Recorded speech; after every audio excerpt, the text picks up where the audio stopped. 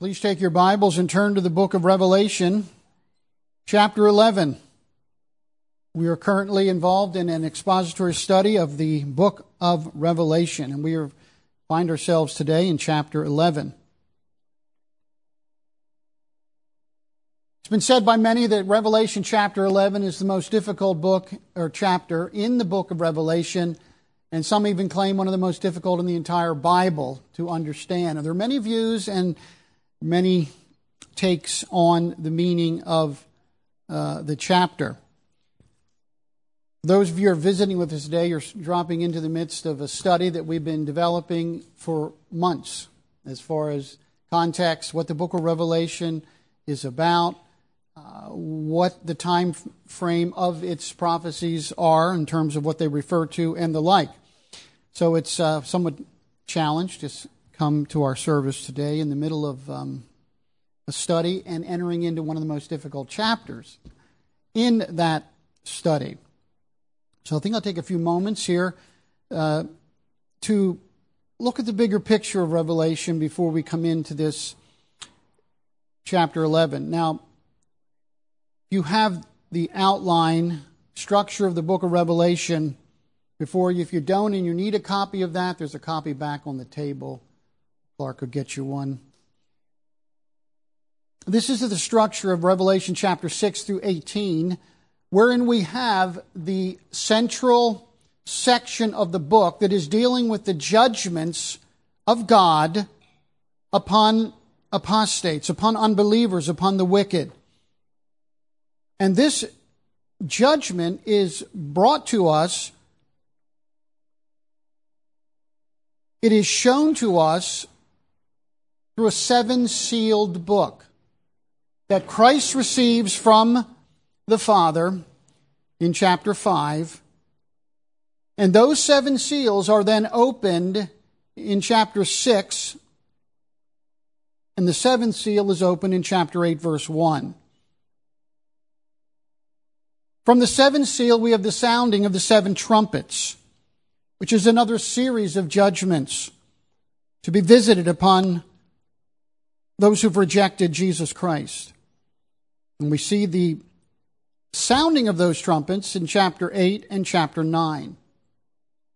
And then we have the pouring out of the seven vials of judgment. There's three series of judgments in chapter 15 and 16.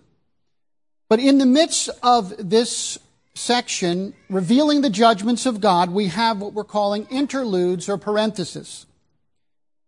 And these interludes and parentheses give to us supplemental material that we should understand to give important context and explanation for the judgments that are being revealed to us in the seals, the trumpets, and the vials. And so if you look at your outline there, after the opening of the first six seals, we have an interlude where we have the 144,000 of the tribes of Israel, followed by another vision of the great multitude that no man can number. The section we're in this morning is the second interlude, that's between the sixth trumpet and the seventh trumpet. So this is where we're at in our study of the book of Revelation. Chapter 10 and 11, we have our second interlude, and this deals with three things. The angel, the mighty angel, and a book that's in his hand that he gives to John. Secondly, the measuring of the temple, chapter 11, verses 1 to 2. And then the two witnesses in chapter 11, verses 3 to 14. And that is our subject today, these two witnesses. Now, again, having said that, that really doesn't help a whole lot to give you understanding the perspective that we're taking in the book of Revelation. So let me back up just a little bit further. There are four essential views of how we should understand Revelation. One of them is called the futurist view, which is very popular today, which means that all that we're looking at here in these series of judgments and these seals, trumpets, and vials are talking about things that are yet in the future, not only from John's day, but from ours. They refer to what is called the end times of history. And during those end times, according to this view, a great and evil personage called the Antichrist will arise and there will be great strife and warfare in the world. And God will, at that time, bring about definitive judgments upon the Antichrist and his kingdom and the world and man's rebellion, and overthrow that wickedness, and then establish his kingdom, millennial kingdom, for 1,000 years. It's called the futurist view, very popular today. There's also what's called the idealist view that sees the book of Revelation not in terms of some particular time in history, but as looking at, from in the sense of metaphors and symbols, how God is working in history during the church age to establish the kingdom of Christ, to use his church in the world, and to judge his enemies. And therefore all of these seals, trumpets, and vials are dealing not with actual events, but with the things that God is doing throughout the whole period between the day of Pentecost and the second coming of Christ. These are ideals. These are symbols of principles that are at work in history, as they were in the first century, through the centuries to our time. They're working today, and they will continue to work until the end of the world. And so we're not to find in this book any literal fulfillment of these, but they are symbolic throughout. It's called the idealist view. There's also called the continuous historical view that teaches that the book of Revelation actually gives to us a survey of church history beginning in the first century all the way down to the second coming of Christ. And so therefore it talks about the Crusades. It talks about the wars with the Muslims and the Mohammedans. It talks about Napoleon, and it talks about the rise of the papacy, and it talks about the Reformation. And all of these things here that we see in the book of Revelation under these symbols is actually a summary, a continuous summary of church history in the world. The third view is called the contemporary historical view, and it believes that what we have in the book of Revelation are events that took place in the first century. When John wrote his book, he was writing to the churches of that day to prepare them for the mighty events that were going to happen in the first century. This is called the preterist view, and the word preterist comes from the term that means past. And so from our perspective, the book of Revelation is dealing with historical events that are all past.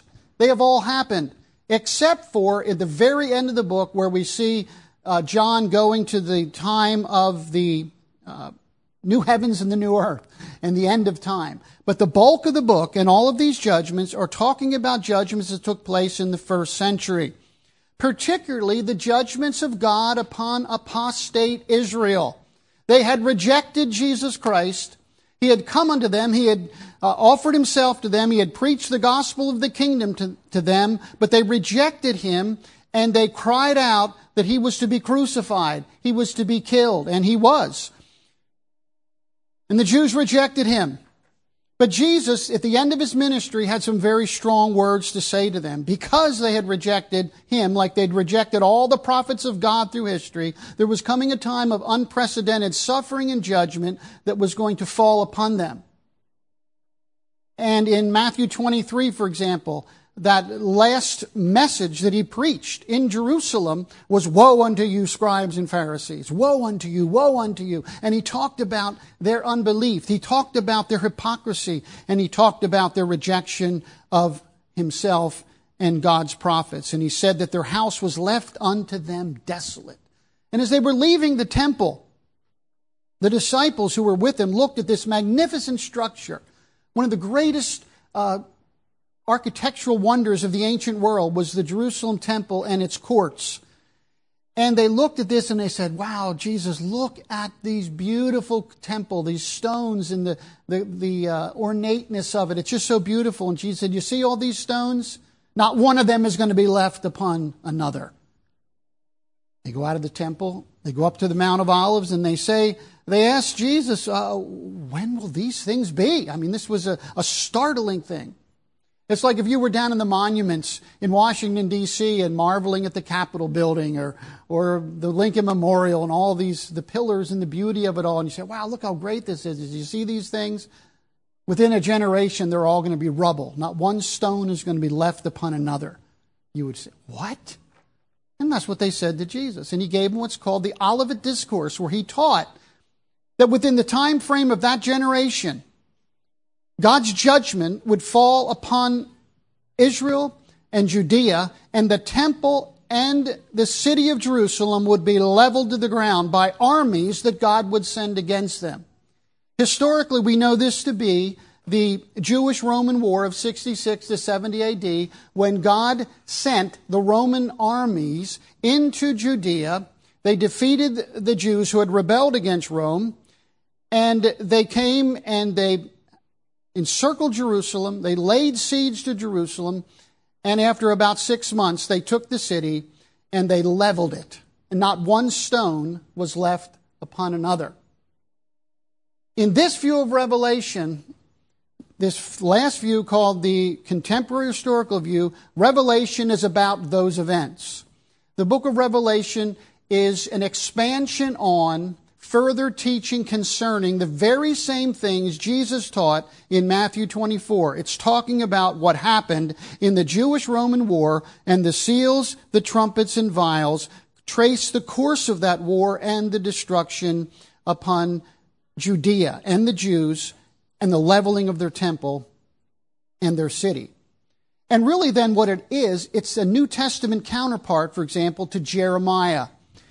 Jeremiah was called by God to prophesy to Judah in his days, and this was about 600 BC that he was ministry. Began before that, but he was prophesying that because Judah was so wicked, they were so rebellious, that God was going to send an army, the Babylonians. And he was going to send the Babylonians, and he was going to destroy the city of Jerusalem and level the temple and take the people into captivity. And so Jeremiah prophesied about this and called the people to repentance in view of the coming judgment. And then they rejected Jeremiah. They sought to kill Jeremiah. But God protected him, but his prophecies were true. And then we have the book of Lamentations, where after the city is lying in ruins, smoking ruins, Jeremiah outside the city laments the judgment of God upon them for their sin. So that's what happened 600 BC. Jeremiah. What we're saying then is Israel, with far worse sin, far worse rejection of God, they rejected the prophet like unto Moses. They rejected their own Messiah, so their city will be destroyed. It will not be the Babylonians this time, but it will be the Romans. And the book of Revelation is the teaching that Christ gave, the revelation that he gave to John right before these events took place concerning the destruction of Jerusalem and the temple. And so that is the fourth view, and that is the view that I take of the book of Revelation. I believe it is a contemporary historical book, which really is like all the other books of the Bible. It deals with its contemporaries. It deals with conditions that the church was facing, be it the Old Testament church or the New Testament church. It brought God's revelation to them. It prepared them for the things that were to come to pass. And it fortified them as they saw their world turn upside down. They knew God was in control because he had told them about it all beforehand. So when we come to the book of Revelation and the chapter that we're at here now, and this interlude and the measuring of the temple and the two witnesses that are between the sixth and the seventh trumpet, as I've explained it, I believe what we have here in chapter 11 is Jesus, who is the mighty angel, and we'll look at that in a moment again to further prove that. We did that in chapter 10. But Jesus Christ, the glorified Son of Man, is appearing to John here, and he's explaining to him in this interlude between the sixth and seventh trumpet, and the seventh trumpet is the final trumpet that marks the end of Judaism. It marks the end of the temple. It marks the end of that Old Testament system. He's explaining here, again, the need for this judgment. In other words, why does the temple have to be destroyed? Why do the people of Jerusalem have to be subjected to the ordeal of this terrible siege, the slaughter of untold thousands, tens of thousands, even hundreds of thousands in this war with the Romans and the fall of Jerusalem? Why? We step back here. And in chapter 11, verses 1 to 2, he says, "There was given me a reed like unto a rod, and the angel stood, saying, Rise and measure the temple of God." Where? The one in Jerusalem. "And the altar, and them that worship therein." Measuring is often used in Scripture as an analogy, as a symbol, as a metaphor of judgment. In other words, there's a standard. When we measure something, for example, for inches, we get a ruler that has a standard marks on it so that we can get an exact measurement. When we weigh something, we weigh it according to a standard measurement of ounces and pounds and so forth. And so the metaphor of measuring is to see if the people of John's day, the Jews in Jerusalem, who were supporting this temple, who were offering at the altar and were worshiping therein, met the standard of God's word. Did they live up to it? And the answer, of course, throughout the whole book of Revelation, here is no. And one of their big faults was this: the temple services, the altar, went out of business, as it were, when Christ gave the final sacrifice. We don't need Levitical priests anymore because Christ fulfills the priesthood. He's our great high priest. And all of that about the priesthood and the sacrifices was all a picture of Jesus Christ. They were foreshadowing Christ. They were types of Christ. And now that the reality is here, the shadows pass away. And so if we looked at this from a logical standpoint, if the Jews would have believed in Jesus Christ after his death and resurrection, like the apostles preached on Pentecost, there's still hope for you. If you'll realize you killed the Prince of Life, God's raised him from the dead. If you'll repent now, he'll send Jesus to refreshment of this nation. And they said yes. They would have said, we need to stop the services. We need to disband the priesthood. We don't need him anymore. We have Christ. But they didn't do it. They were still worshiping in the temple as if Christ had never come because they believed that Christ never had come. That is, the Messiah had never come. They were still offering sacrifices because they didn't believe the blood of Christ cleanseth us from all sin. And so on. And so when you measure them, according to the Word of God, Old Testament and New Testament, they were found wanting. Even in that famous passage when the hand appeared in Babylon, Mene, Mene, Tekel Upharsin, and Daniel was called to interpret it, and he said, you've been weighed in the balances and found wanting. Therefore, your kingdom is taken from you. As it were, chapter 11, 1 and 2, God is saying, Christ is saying, you have been measured, Israel, according to the standard of God's word, and you have come up short. Therefore, your kingdom is taken from you and given to the Romans. Something to that effect. So that's what I believe we're dealing with in chapter 11, verses 1 and 2. Now we come to the two witnesses. Our text for today. I hope that in that little brief survey there, it brought you to where I'm coming from as we approach this very difficult passage of Scripture. Let me read it, and then we will explain it in the time that remains. Again, recognizing that others have different views on this matter, and we respect our brothers and sisters in Christ who do take different views. But all views are not correct. One of them is correct and the others are not. Or we might say there's a blend of some of the views together. But essentially, it can't mean everything or anything you want it to mean. There's a meaning to this, and I will seek to explain it as I believe it should be understood. Recognizing that others take different views, my request to you is to be like the Bereans, to receive the word of God with all readiness of mind. Alert, thinking, okay, what's he saying? What's his arguments? What's the points here being made? What's the definitions of the words? How is he presenting his case? I'm going to give all attention to this. I'm going to look at the text myself as we study it. I'm going to, with all readiness of mind, consider it. Whether these things be so. And that's what they did, the Bereans. They received the word from Paul with all readiness of mind and searched the Scriptures daily after they heard Paul, to see if what he said was true. And what Paul had said, of course, what shocked them is that Jesus was the Messiah. Yeah, we'd heard about Jesus. He was crucified in Jerusalem, rejected by our leaders, and you're telling us now he's our Christ?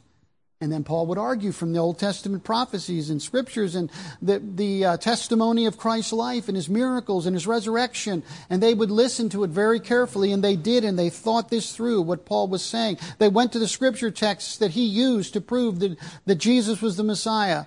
And so they searched the scriptures daily. And the result, we're told in the book of Acts in that account, is that therefore many believed. Why? Because they received the word with all readiness of mind, searched the scriptures daily to see if those things were so. However, it also says, but many did not believe, which means they didn't receive the scriptures with readiness of mind, and they didn't search them. This was the truth. So let's look at this passage. I'm going to give a summary of its teaching here. But let me read it first. Now, this is right after John was told to measure the temple. And I will give power unto my 2 witnesses, and they shall prophesy 1,260 days, clothed in sackcloth. These are the 2 olive trees and the 2 candlesticks standing before the God of the earth. And if any man will hurt them, fire proceedeth out of their mouth, and devoureth their enemies. And if any man will hurt them, he must in this manner be killed. These have power to shut heaven, that it rain not in the days of their prophecy, and have power over waters to turn them to blood, and to smite the earth with all plagues as often as they will. And when they have finished their testimony, the beast that ascendeth out of the bottomless pit shall make war against them, and shall overcome them, and kill them. And their dead bodies shall lie in the street of the great city, which spiritually is called Sodom and Egypt, where also our Lord was crucified. And they of the people and kindreds and tongues and nations shall see their dead bodies 3 days and a half, and shall not suffer their dead bodies to be put in the graves. And they that dwell upon the earth shall rejoice over them, and make merry, and shall send gifts one to another. Because these 2 prophets tormented them that dwell on the earth. And after 3 days and a half, the Spirit of life from God entered into them, and they stood upon their feet, and great fear fell upon them which saw them. And they heard a great voice from heaven saying unto them, Come up hither. And they ascended up to heaven in a cloud, and their enemies beheld them. In the same hour was there a great earthquake, and 1/10 part of the city fell. And in the earthquake were slain of men 7,000, and the remnant were affrighted, and gave glory to the God of heaven. Now you see why teachers and commentators say this is one of the most difficult passages in the book of Revelation. On the back of your bulletin, I have an outline of this section.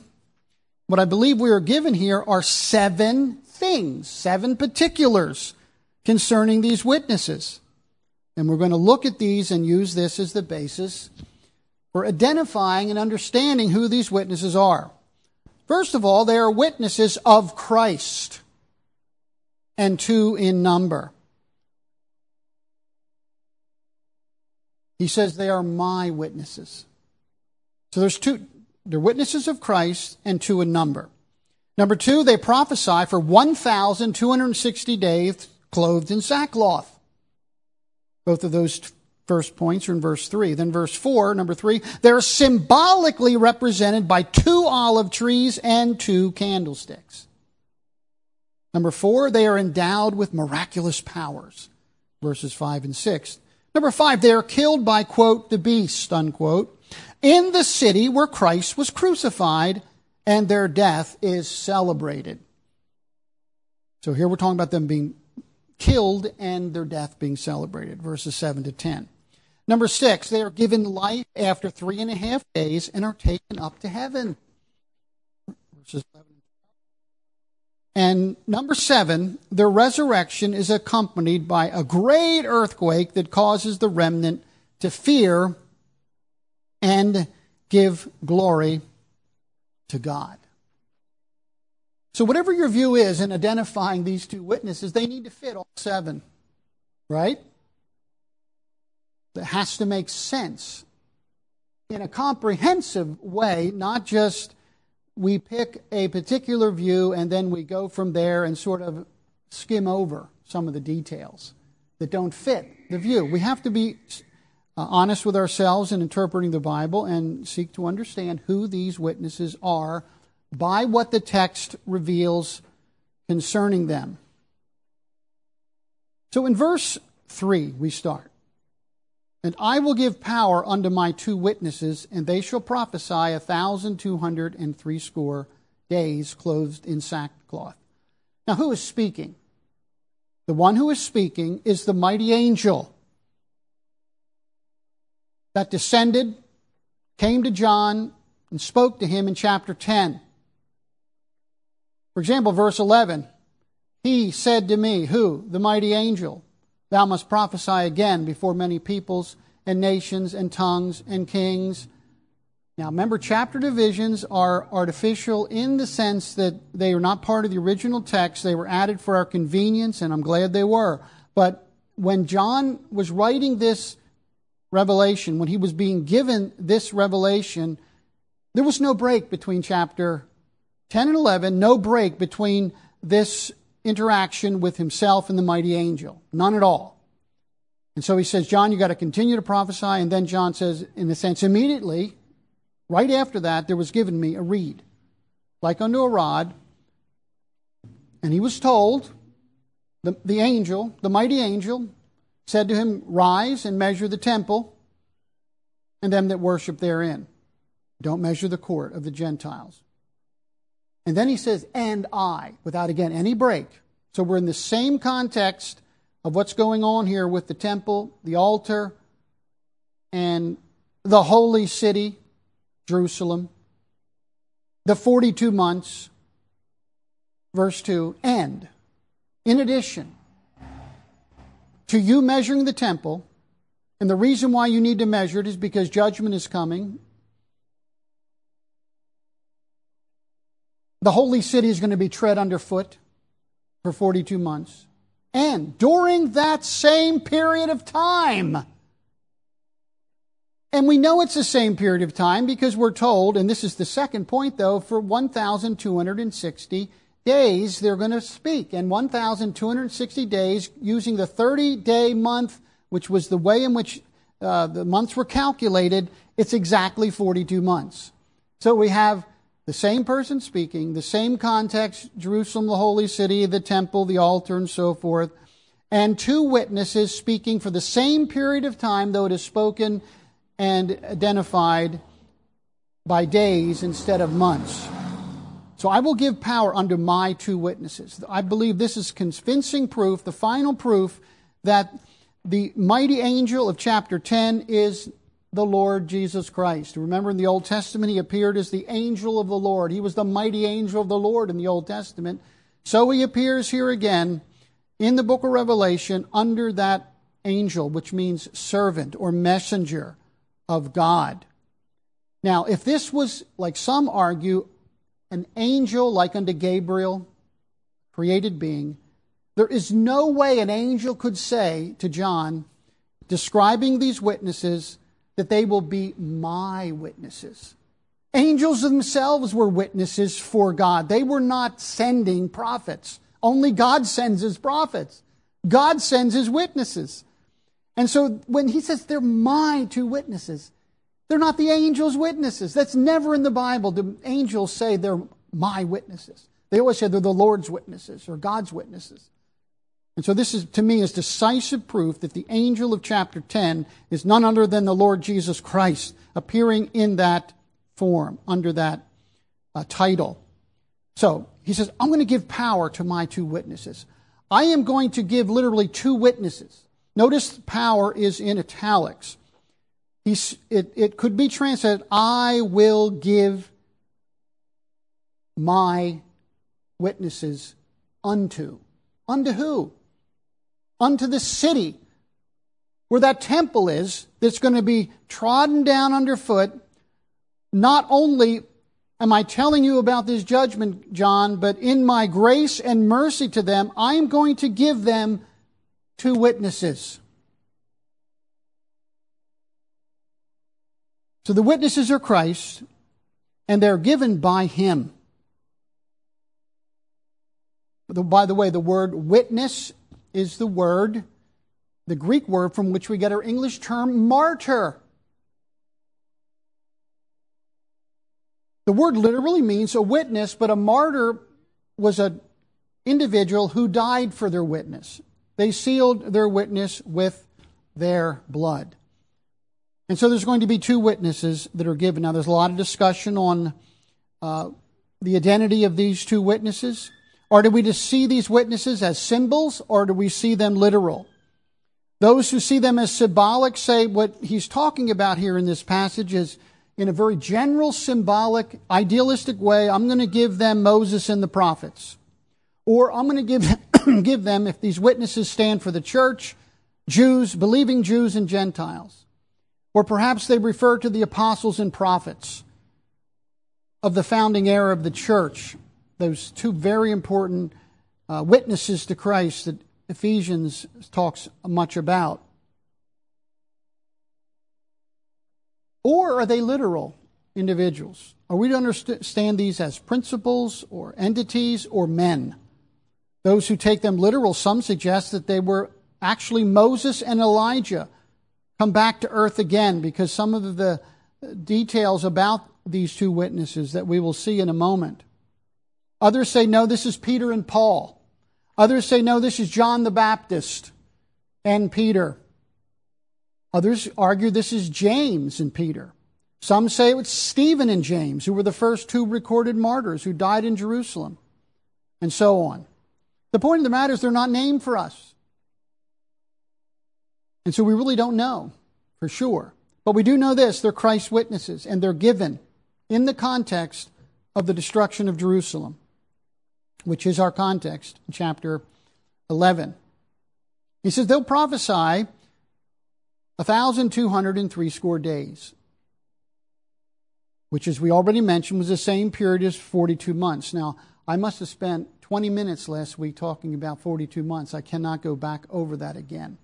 But the conclusion that I came to, it's all to show you from historical sources, is the 42 months was the period of the Roman-Jewish war when the Romans entered Galilee, and they were invincible and unstoppable from the beginning of their campaign to subdue the rebellion in Israel to the fall of the temple and the destruction of Jerusalem was exactly, give or take a day or two, 42 months.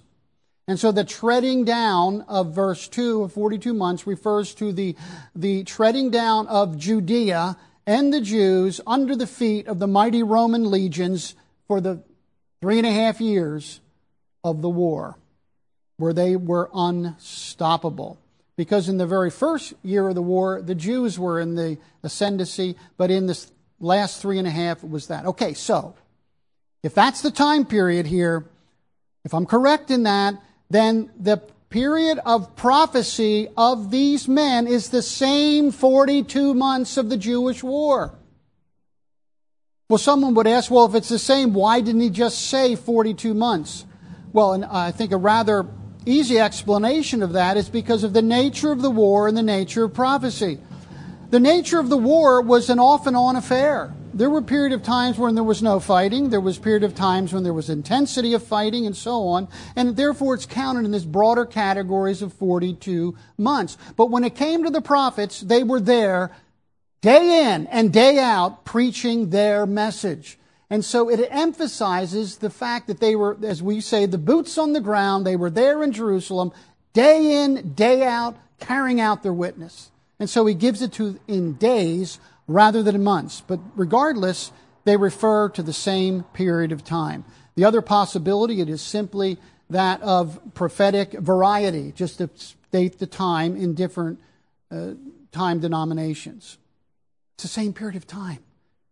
So who are these? These are two witnesses during the Jewish-Roman war, during the period of time that Rome has entered the land and judgment is on its way, even as Jesus had predicted. God at that time, Jesus at that time, in His abundant mercy, is going to give to Israel one last voice, two voices. At the mouth of 2 or 3 witnesses, every matter will be established. He's going to send 2 prophets into Jerusalem during that time to give a message. What? Well, look what they're clothed in. They're clothed in sackcloth. Sackcloth is a type of garment that was used to show humiliation and repentance. Humiliation and repentance. It was an unsightly garment.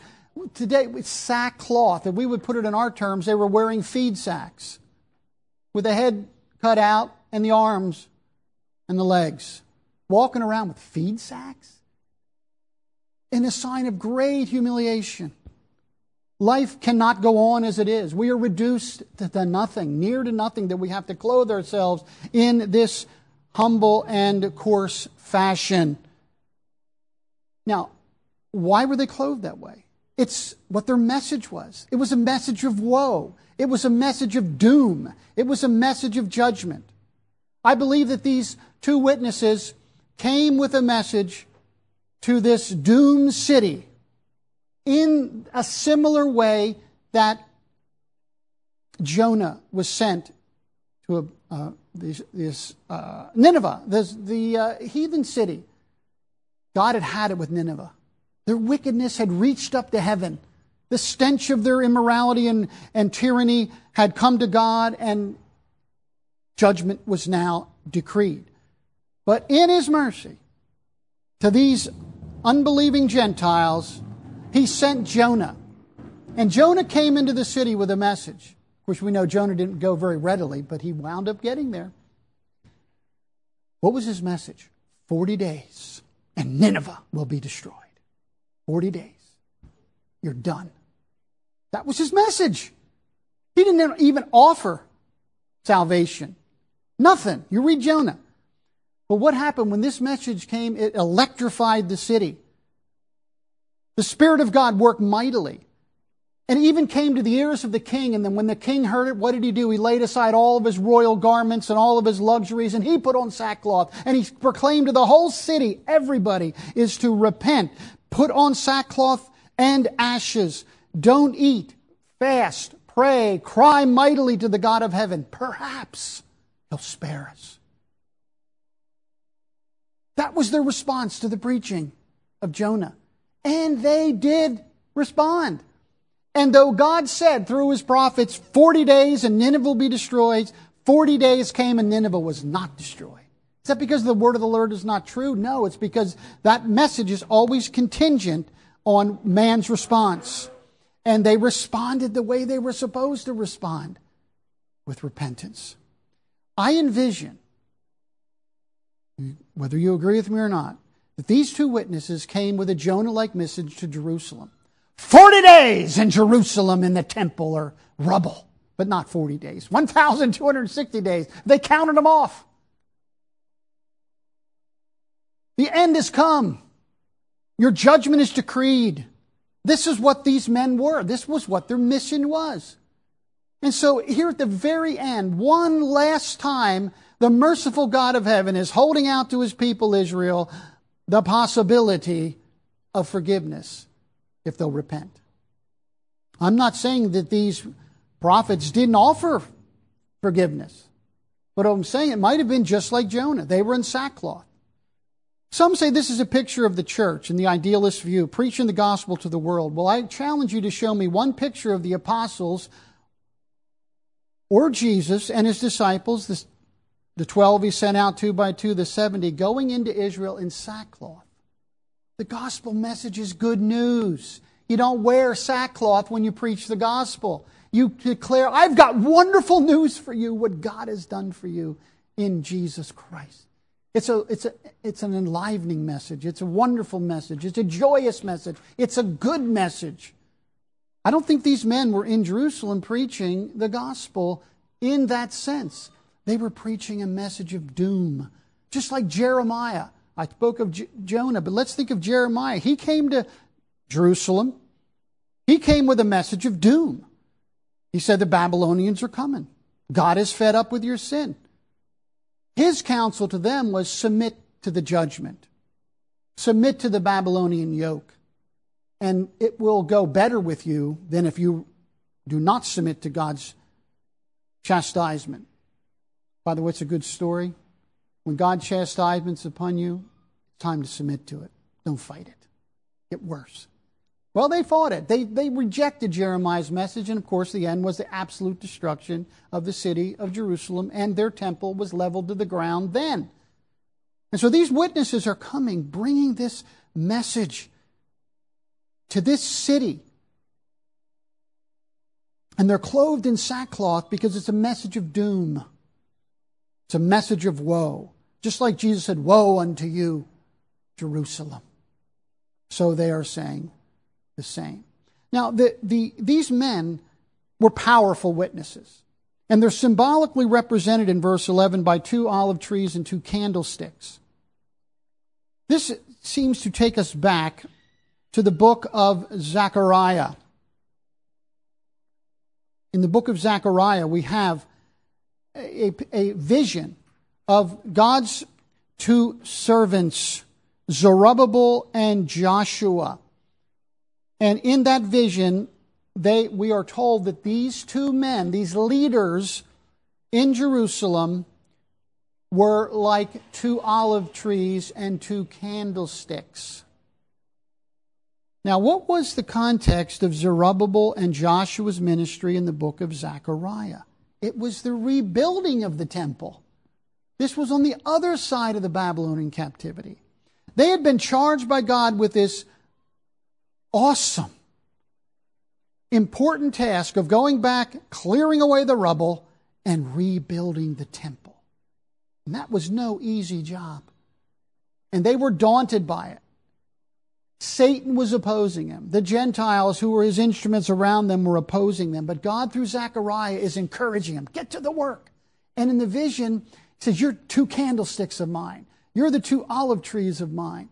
And the whole point of the vision was that they were to be God's light to the people.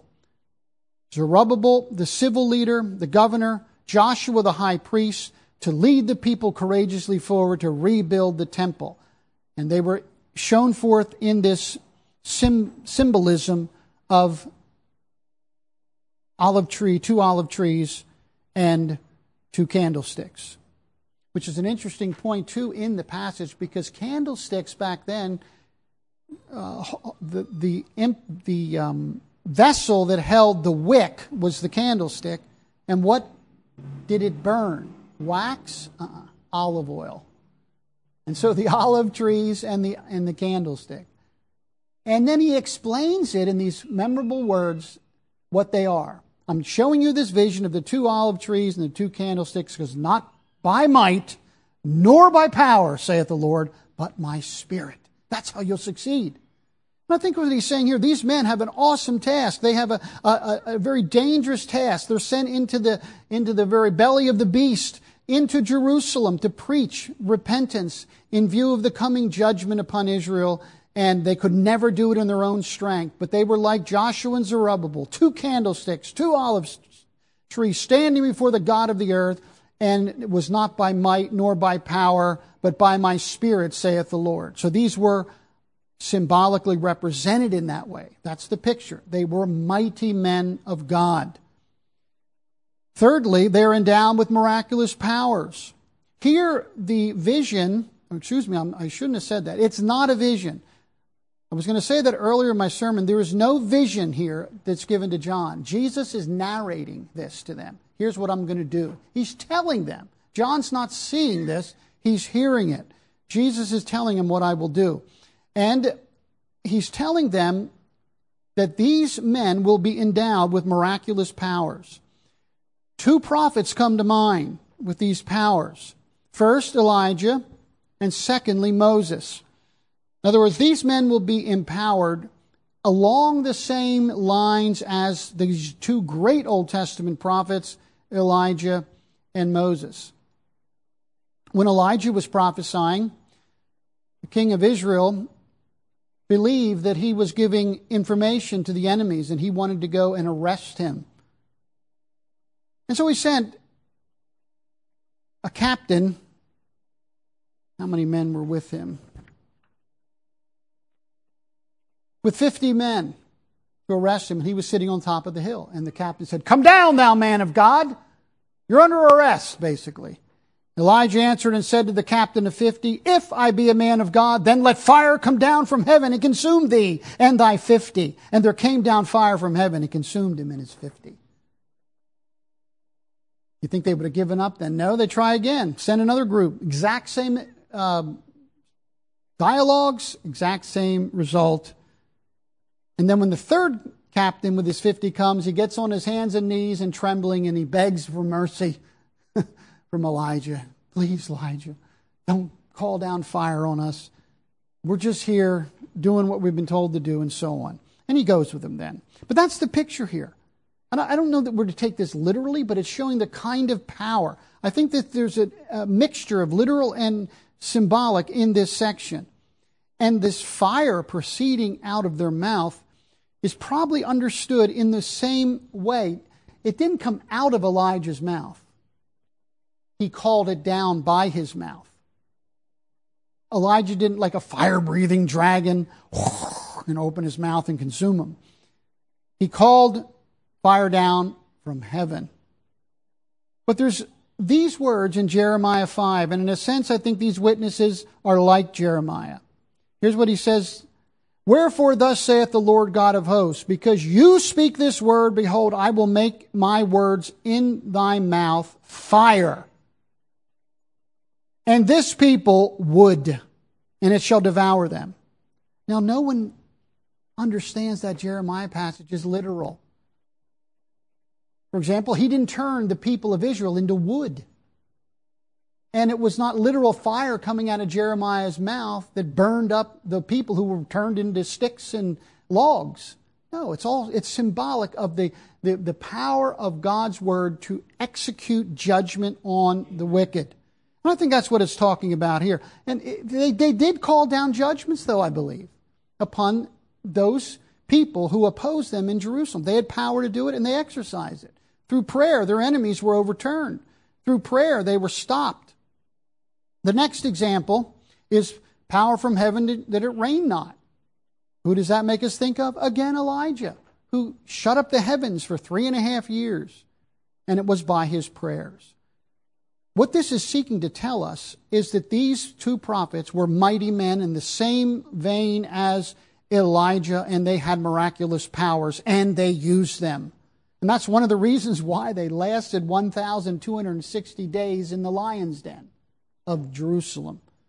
And the people hated them, which we will see when they die. Then we see the power of Moses, spoken of in verse 6, about turning the waters into blood and the plagues. Just like Moses, and we read about some of that this morning in the book of Exodus. The plagues that came down upon the people, and so on. So I think what this is saying in these verses is that these men are endowed with miraculous powers. We won't go any further than that for now. But then in verses 7 to 10, we see number 5, that they're killed by the beast. It says this: "And when they have finished their testimony, the beast that ascends out of the bottomless pit shall make war against them, and shall overcome them and kill them." Now, the bottomless pit, as we saw earlier in our study of Revelation,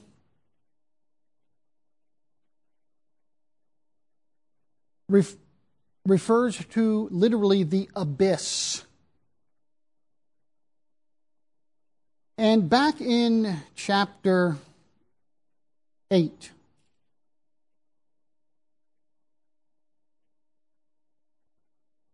chapter 9, excuse me. Okay, verse 2. "And he opened the bottomless pit, and there arose a smoke out of the pit, the smoke of a great furnace," and so on. There's the abyss. He opened it. But then we come down to verse 11, chapter 9. "And they had a king over them, which is the angel of the abyss, whose name in the Hebrew tongue is Abaddon, but in the Greek tongue his name is Apollyon." The beast from the bottomless pit. We're not going to say a lot about the beast today because it's really reserved for chapter 13, where the beast is spoken of many times. Just as a suggestion at this point, it's very likely that the beast that's being spoken of here that comes from the abyss is that very mighty demonic being that we spoke about that John spoke about in chapter 9, whose name is Apollyon. Remember that plague and the so-called locust-like creatures, we interpreted that as demonic plague. Symbolic representation of the whole land of Israel being swamped with the demonic invasion. And so what I think this is saying here is these two prophets will be killed. They'll be killed by men, but men who are under the control of demonic powers, even the very angel of the bottomless pit. But notice that though this beast from the bottomless pit makes war against them, sounds like a campaign, finally he overcomes them and kills them. Does that mean that the beast is more powerful than the one who sent these witnesses? No, look what it says. And when they shall have finished their testimony. They were invincible until that day. They couldn't be killed until they were finished. It's like Jesus in his ministry. We read of many times the people took to kill him, but his time had not yet come and he walked through the midst of them. Jesus could not be touched. They wanted to kill him many times. They wanted to throw him over the cliffs in Nazareth. But he walked through the midst of them because his time had not yet come. Jesus Christ was invincible, but then he voluntarily gave his life on the cross when his time had come. So these prophets are invincible, even though the enemies are making war against them, they're trying to overcome them and kill them. They don't succeed until their time is finished. And the finishing of their testimony may have close reference to the time factor of the 1,260 days. The end has come. Their ministry is over. They've delivered faithfully what God gave them, what Christ gave them to say, and now, since their work is over, now they die. Which, by the way, is how it is for all of us. Whether it's martyrdom or a heart attack, you are not going to die until your work is finished. You're invincible, as it were, until your work is finished. Take heart, brother and sister. Be faithful. Because nothing has power of you. No disease has power over you. No evil men, no demons have power over you, even though they make war against you, until your work is done. And then when their work's done, they're killed. Great indignity is shown to them. They're denied burial. They're left in the streets of the great city. What city is that? Well, the context already told us. It's where the temple and the altar is. It's also the holy city. But here we're told even further what the great city is referring to here. The great city is Jerusalem. It's spiritually called Sodom and Egypt. If you understand the imagery of Sodom, it's a den of iniquity at this time in history when Revelation was written. And they are like the Egyptians in that they're violent and they oppress and kill and persecute the true people of God. Spiritually there means the spiritual minded understand when I say this city is Sodom and Egypt. By the way, the prophets referred to Jerusalem as Sodom in the Old Testament. But all question about what city this is ended. Where also our Lord was crucified. Go to your Gospels.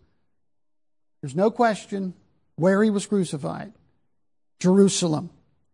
They're killed in the city, and their bodies lay in the streets of Jerusalem. Now, this to me is an important point in establishing the literalness of this passage. This is not to be understood symbolically. Seems to me we have a literal city in view. What does that mean if it's symbolic? Some people might say, well, it's symbolic of the New Jerusalem.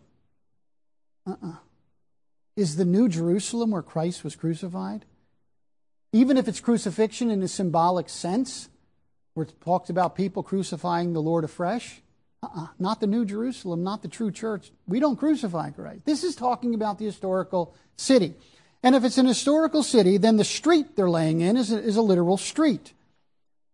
And that means that the bodies that lay in the street are literal bodies. And if the bodies are literal, that means the men who are the witnesses are literal men, not just idealistic principles or the church as a whole and so forth. One of the reasons why I think we need to take this chapter literally.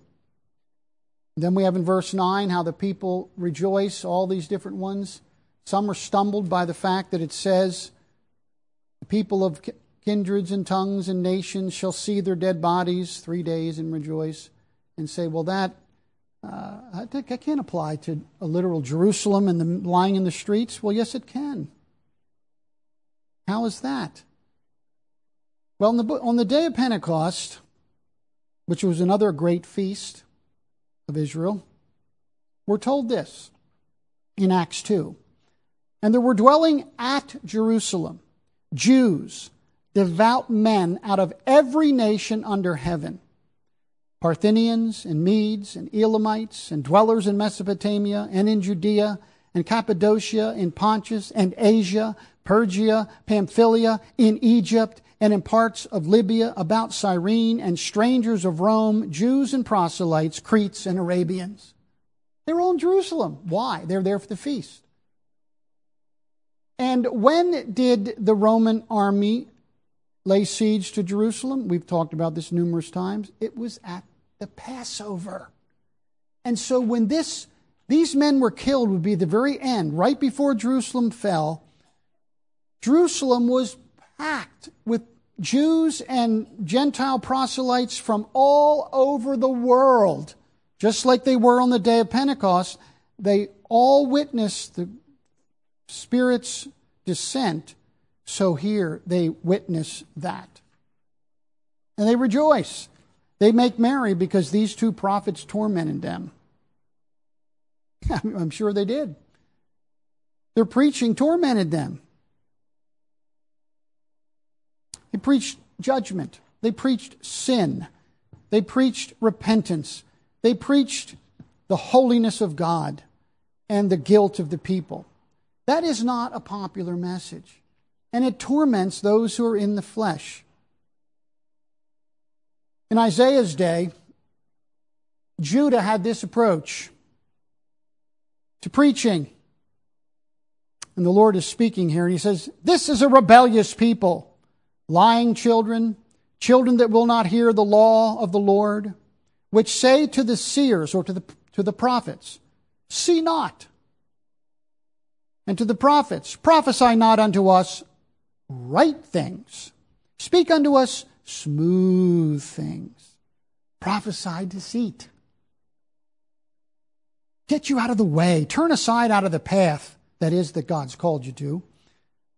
Please us, don't please God. That's the point. They go on to literally say, cause the Holy One of Israel to cease from before us. Don't preach a holy God. Don't preach the law of God. Don't preach right things, but preach things we like to hear. Smooth things. These prophets didn't preach that way. They tormented them. It's good to be tormented by the preaching you hear, if you're in sin. What happens to these men after they're given life after 3.5 days? And they're taken up to heaven. 3.5 days, the Spirit of life from God entered into them. They stood up on their feet. With great fear fell upon them which saw them. And a great voice with heaven said, come up. And they ascended up to heaven in a cloud. Given life after 3.5 days. We come to this is the last part about the lives of these men. Notice the similarity to Jesus. His life, his death, his resurrection. That we've seen in this section. Christ carried out his prophetic ministry to Israel with great power and with many miracles. Number 2, his enemies couldn't kill him until his work was finished. Number 3, his enemies, inspired by demons, made war against him throughout his whole ministry, and ultimately they were able to put him to death in Jerusalem. Number 4, his enemies rejoiced at his death. Number 5, he lay 3 days dead in the tomb. Number 6, the Spirit of God entered into him, and he arose from the dead and ascended to heaven. And number 7, the news of his resurrection filled his enemies with consternation. But he was vindicated by the outpouring of the Holy Spirit on the day of Pentecost. What do these verses mean here in our context? I don't know for sure. These are difficult. The literal meaning is plain. Can this be the meaning here? Is it true that these two prophets actually had this resurrection and ascension in the sight of the people? I don't know. Could that have happened, biblically speaking? Most certainly it could have. Remember, these men were in the spirit and power of Elijah. Elijah is referred to earlier. What happened to Elijah? He didn't die. Something even more amazing, but he was walking with Elisha, and he said, put some space between us, and the chariot of the Lord fire came down and took up Elijah, and Elisha watched him, and he ascended up into heaven in this chariot of fire. Did that happen? Do you believe it? Well, if you do, why is there a problem believing that this could have happened? If the rest of the chapter is to be understood in an essentially literal way, though there are figurative elements describing these literal prophets, who says this couldn't have happened? And so therefore, in my own conclusion is that this is likely exactly what took place. As almost like the very last witness, the last thing, even beyond their words, they were vindicated in everything they said by this dramatic display. But not only was this a dramatic display, the last thing we're told here is a great earthquake accompanied all of this. They ascended up to heaven, there was a great earthquake, 10th part of the city fell, and in the earthquake were slain men 7,000. And the remnant were affrighted and gave glory to the God of heaven. And then verse 14 tells us that we're now go on to the third woe, which is the seventh trumpet, which is the end of Jerusalem. So this happens right at the very end of Jerusalem standing and the temple standing. The ministry of these prophets comes to an end. And so my own view on this passage is, within the historical context of the book here, that this is referring to two prophets that were sent by Jesus Christ into the city of Jerusalem in the last days of Jerusalem in AD 70. They ministered in the city for a period of 42 months or 1,260 days through all that time of the war. They were like unto Jonah coming to Jerusalem saying, in so many days, Jerusalem will be destroyed. Their message was rejected. They were eventually killed. And then as a vindication of all that they had said, a dramatic resurrection took place before the very eyes of the people, and they ascended into heaven. This was followed by a great earthquake, sending great fear throughout the land. And even though I do not believe this is giving the glory to God of repentance, it is in the sense the undeniable exercise of divine glory and power even moved these hardened men. Just like the pagan king Nebuchadnezzar, when he saw the miracle of the men being saved out of the fiery furnace, as it were, given life through a death experience, he was astonished and he gave glory to the God of Israel. But he was not a convert. He still went on with his idolatrous and heathen ways. Though I do think maybe, after his 7 years of being a beast, Nebuchadnezzar himself was converted in the end.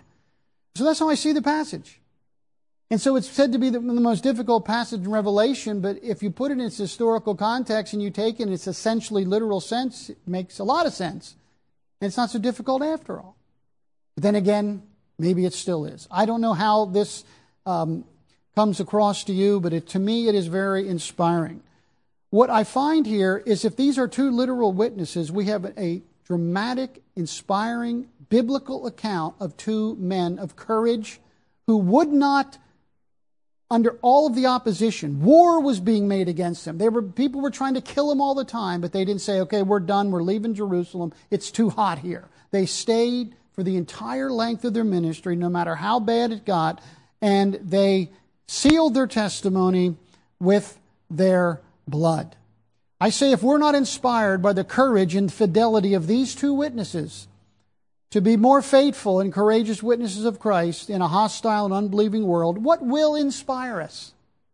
Nothing will inspire us if this kind of passage does not. This historical account of what happened in Jerusalem prior to its destruction by these two men of God, witnesses of Christ, who sealed their testimony with their life. There's one last point of application. These men had to wear sackcloth. I do believe there's times in the church's history, in a preacher's ministry, in evangelist ministry, where, figuratively speaking, we need to don sackcloth. Because we, like these men, have to bring a message to our culture that it's dying, that the doom of God stands over it. 40 days, Nineveh will be destroyed. 40 days, Washington will be destroyed. There's times when the church has to give that same kind of message. But because we don't walk with Christ like these men did, we deny the call. And the message of repentance and judgment is not spoken. May God give us the courage in the culture and day which we live to take great encouragement, fortitude, and courage from the example of these two men as they came to Jerusalem in its last hours. And for 3.5 years, unflinchingly told the truth. They paid for it with their lives, but they were vindicated by life eternal. They were raised from the dead, which all of God's people will be. All the martyrs. This was a dramatic example in the midst of one of the most dramatic events in all history, the fall of Jerusalem. Dramatic event. But all of the martyrs of Jesus Christ, in their due time, have the same experience. Their spirit goes to be with God, but then their body goes to be with God. It's always the victory. The vindication of the church is the resurrection. Let's pray. Lord, thank you for your word in this text of Scripture today. Bless it according to your purposes, to our understanding, to our inspiration. In Jesus' name, amen.